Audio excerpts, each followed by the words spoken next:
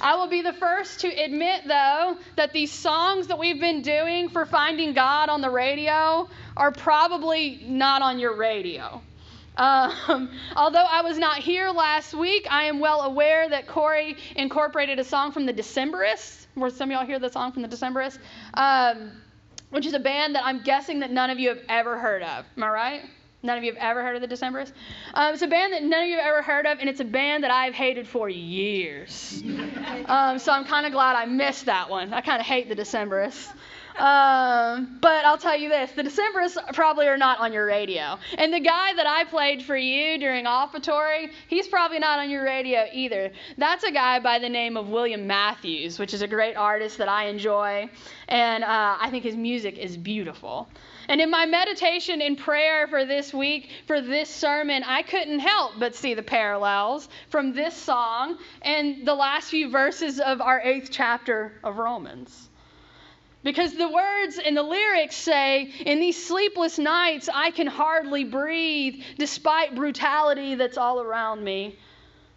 And then our verses say this. It says, likewise, the Spirit helps us in our weakness, for we do not know how to pray as we ought, but the Spirit intercedes with sighs too deep for words. It's almost as if when we can't breathe, that the Spirit breathes for us. The Spirit groans for us. The Spirit prays for us.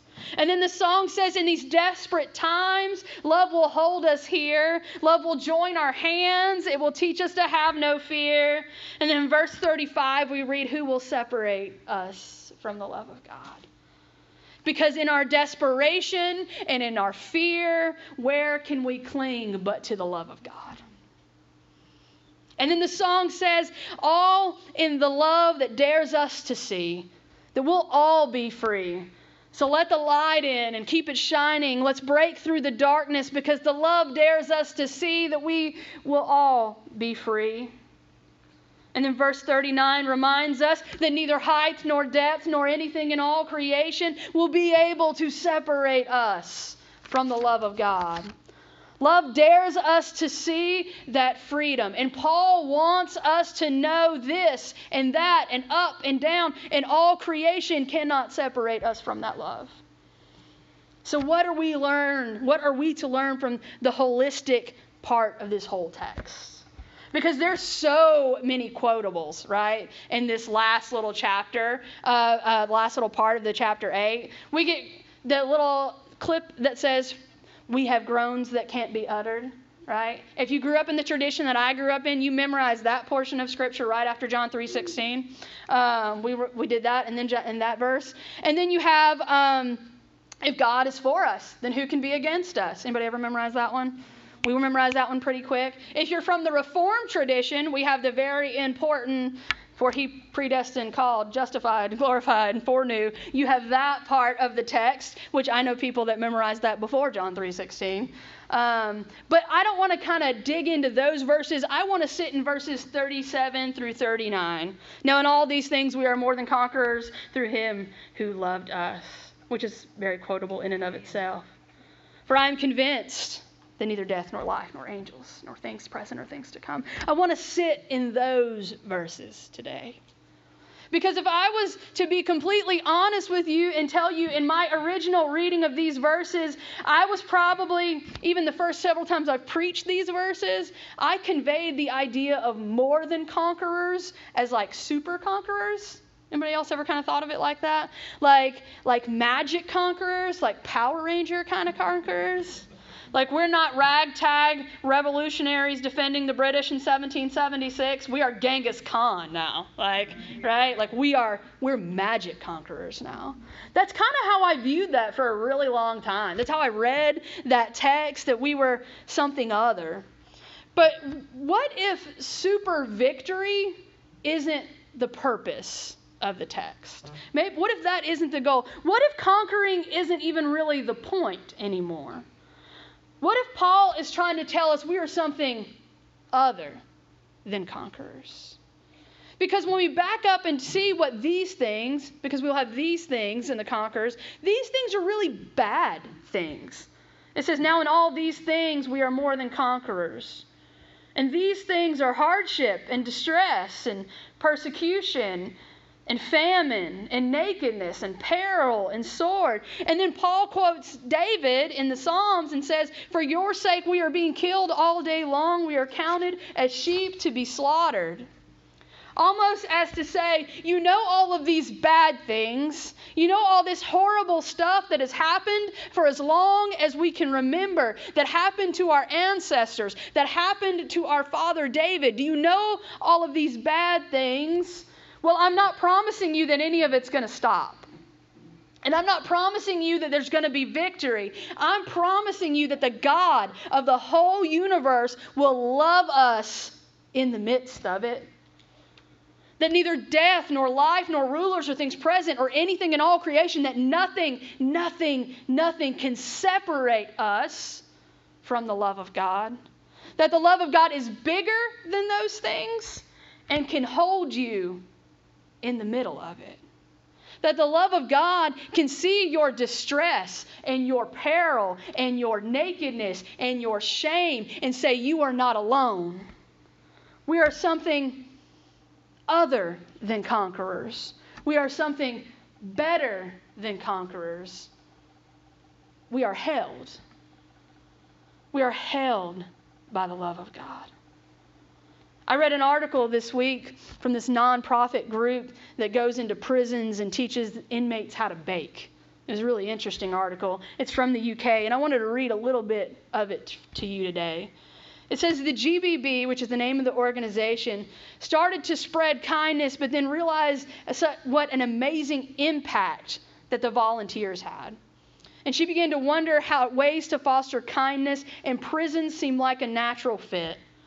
If you give people more opportunities to be kind, they'll probably take it. For the volunteers, when you receive a call to teach prisoners to bake, it's a little daunting because you have all these forms and checks and training and all these things that you have to do. We had to be taught how not to be manipulated and what to do if you were held hostage. So it was difficult, but when we put out the call, the response for volunteers was overwhelming. And we began to work in these prisons and do everything from literacy to life skills to hobbies to religious services. And the role of volunteers is crucial in helping prisoners prepare for life on the outside. They help prisoners learn skills which can help them gain employment and support themselves upon release, to stay connected with their communities and provide a positive support network. Ultimately, this helps reduce the likelihood of recidivism and keeps our communities safe. One volunteer explains, we don't ask why they're here. We don't ask why they're here. Instead, we help them through their first recipe. For many of these guys, basic skills like properly measuring an even cup of flour must be taught. But they're happy to learn. And we talk about what we do in the community with the things that they bake, because we take their baking to women's shelters. And one baker named John nervously asked, "Do the women know where it comes from?" They do. They always do. When the cookies were ready, we divvied up the bounty, filling 2 boxes for the shelters and then leaving some aside for the men to try later. They reached over and grabbed all of their cookies and shifted them into the boxes for the women. The women need it more, they said. They need it more than we do. And then we asked them to write a little note to accompany the baking. What do you think they would want to hear from a man like you? Can you put yourself in the women's shoes? And John began to dictate, "After every dark night, we must believe there is a bright tomorrow. After every dark night, we must believe that there is a bright tomorrow." See, there is something about knowing that you are loved and cared for that changes your behavior and your outlook on life. See, there are probably some negative behaviors that contributed to these men being in prison, more than likely. But when they encountered love from volunteers that shouldn't have cared about them, when they encountered love from people that sacrificially gave of their time and their effort and their energy, their outlook changed. I think some of us have been in church for so long that we have given lip service to our understanding to the love of God, but we have not allowed it to free us. At some point, we have to admit that when we really encounter the love of Jesus, it should liberate us to love others. Because it's when we see the love of God in our own lives and in the stories that no one knows about, in those dark nooks and crannies of our hearts with all those skeletons in our closet that we don't tell our friends about, that we then realize how deep the love of God is. When we feel God's love, not just in overlooking our brokenness, but embracing our brokenness and sitting with us in it. Who are we then to deny that love of God to anybody else? God loves us wholly and unconditionally. And if we've done nothing to be separated from that love, surely our neighbor is just as able to not be separated from the love of God either. Surely they're just as worthy as we are. Surely they're just as unworthy as we are. And that realization is wholly a liberation. It is a freeing realization that God doesn't determine our worth from our holiness or our spirituality or our predestination, whatever that means. God determines our worth through love, the love that He has for us and us alone, a love that is unending, a love that is never giving up, a love that weighs our goodness and counts our worth, and we try to discount others, and it pushes that all aside, and it says, I love you anyway. Or I love you because of it. And it's freeing to be able to step out of the accounting line of do we measure up and just love. It is freeing to be able to step out of all that and say it doesn't matter, we just love. I picked this song by William Matthews because of a personal experience I have surrounding the song. As many of you know, this last weekend I went to a conference, and the last service was a communion service. And all of the speakers from the conference took communion elements and posted up in different stations, I guess you would say, around this hockey arena. And so they're all in these, surrounded us in like a big circle almost. And like to my left was Barbara Brown Taylor, and to my right was Pete Enns, and Nadia Boltz-Weber was right in front of me. And if you don't know who that is, then you're not as big of a Christian book nerd as I am. But it's a bunch of Christian authors that I've always admired, and they're all standing around ready to give us communion. And as the song began to play, 2,500 people stood up and just began to mill around and make their way to a communion space. And the song began to play, and it was almost like an anthem for our communion event that said, all that love dares us to see, we will all be free. Through the darkness, we will know that we will all be free. And I'm climbing up these steps to the back portion of the arena, and I come to the station, and the woman with the bread handed me this piece of bread and puts it in my hand, and she said, "This is Christ's body."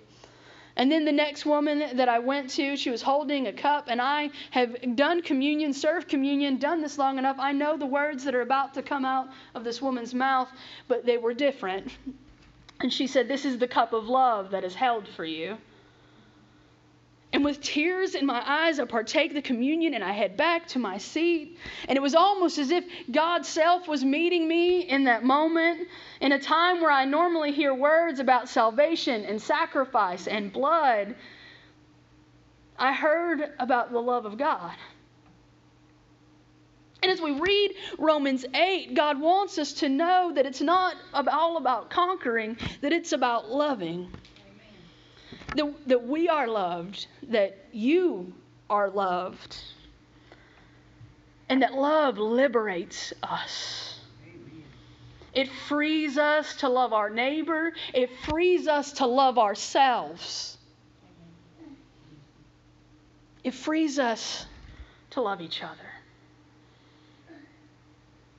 So my prayer for you today, if you could take away one thing from our time together, is that you never stop knowing how much God loves you.